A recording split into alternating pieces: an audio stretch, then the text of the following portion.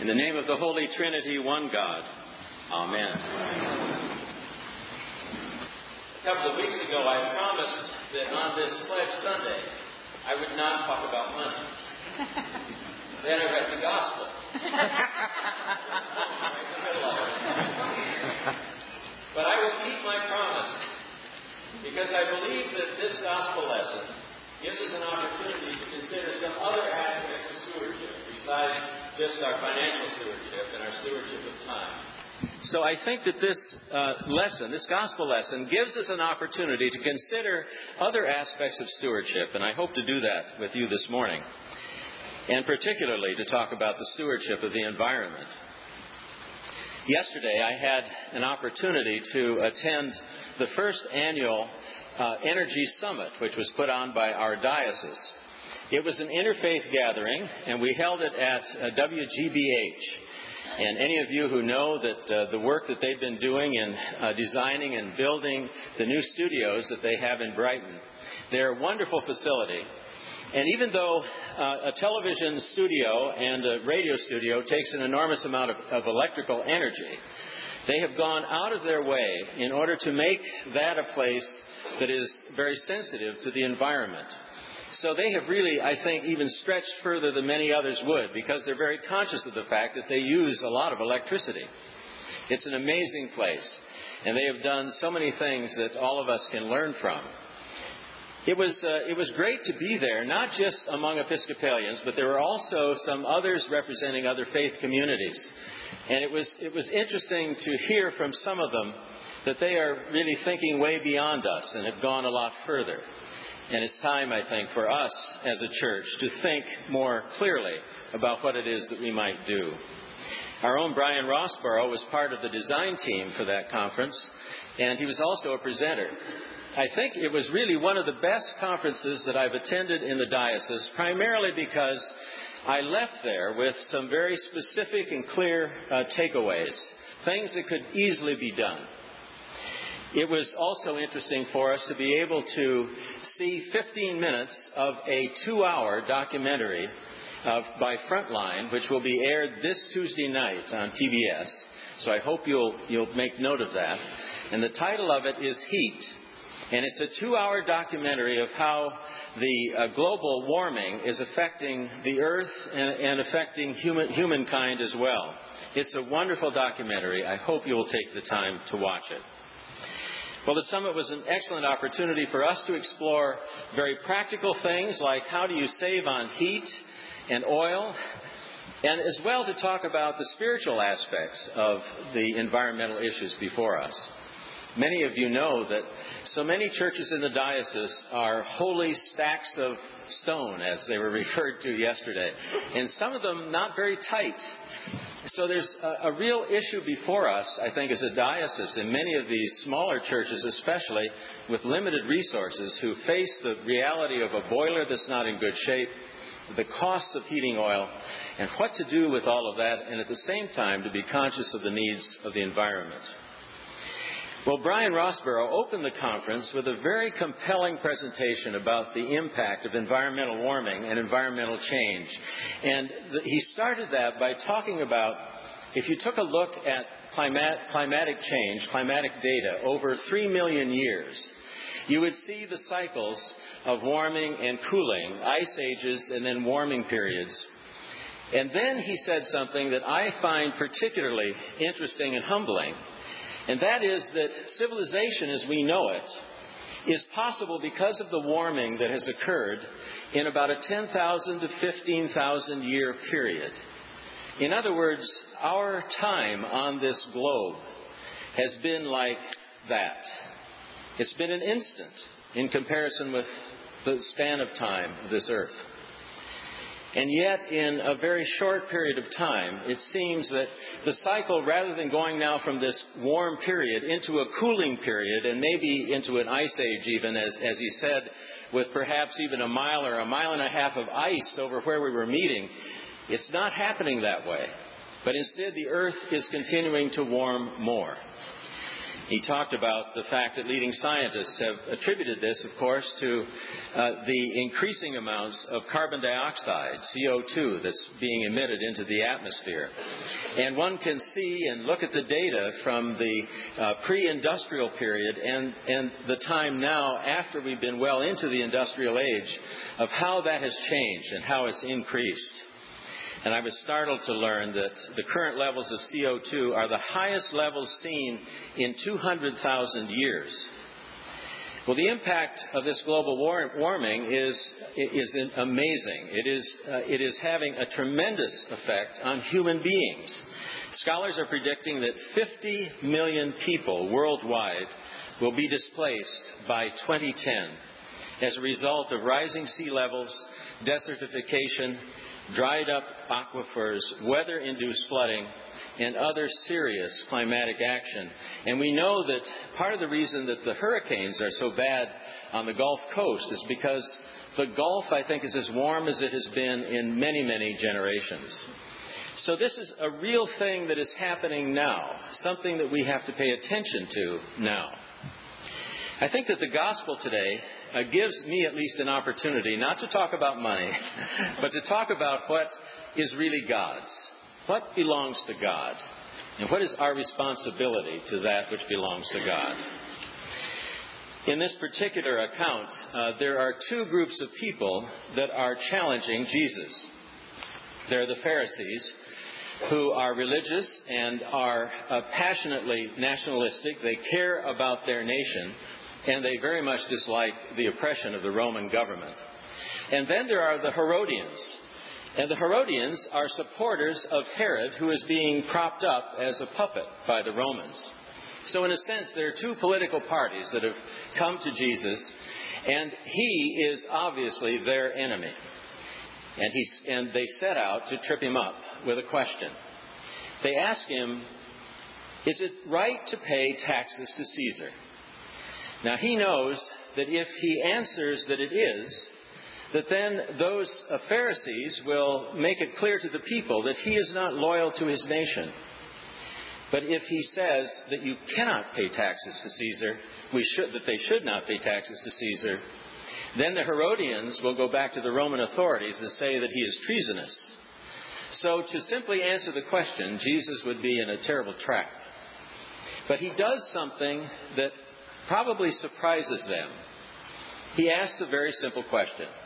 Will one of you give me a coin that's used to pay the taxes? Now, there's a New Testament scholar by the name of Sarah Dillon Breuer.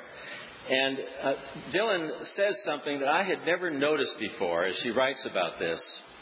We have to keep in mind that this incident occurs during Holy Week, the week leading up to Jesus' crucifixion. He made the triumphal entry as the people are gathering for Passover. And then we know that at one point he goes into the temple and he sees the money changers and is so upset with what has happened to the house of God that he overthrows the tables of the money changers. But it's important for us to know, in thinking about this passage, which comes after that, an encounter that occurs after the tipping over of the money changers' tables, that the money changers had a very clear purpose. If you were carrying Roman coins, you could not bring those coins on further into the temple, and certainly not offer them for sacrifice. So it was necessary to change the Roman coins into temple coinage. Now, when Jesus asked the question, and the reason for that was because it has the head of Caesar on it, and it's a violation of the first commandment. And bearing that coin into the temple would be blasphemy. So now Jesus is standing in the temple, being trapped or tripped up by these two parties. And he says, show me a coin that's used to pay the taxes. And they pull out a denarius with the head of Caesar on it. And he says, you hypocrites. Now suddenly the conversation has changed.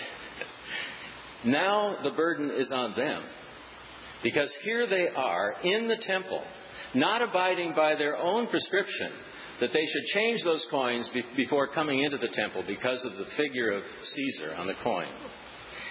And by moving the conversation, then Jesus says, give to Caesar what belongs to Caesar, and give to God what belongs to God. Well, the question, of course, that this raises for us, I think, is what is it that belongs to God?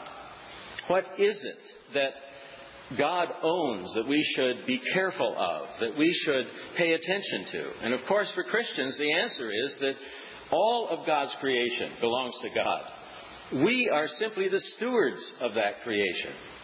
We are the ones into whose hands it's been entrusted. We are the ones who are to care for it.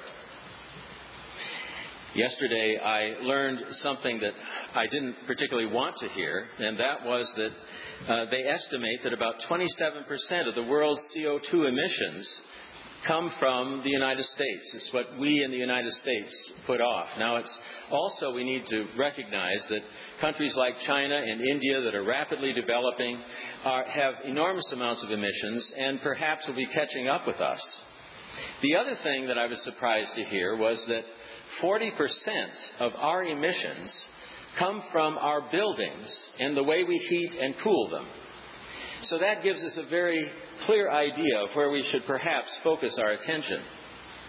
I think that I have lived most of my life not thinking very much about the impact of my actions and the way I live on the world around me. But the truth is that we live as a part of a web. And it's an interdependent web.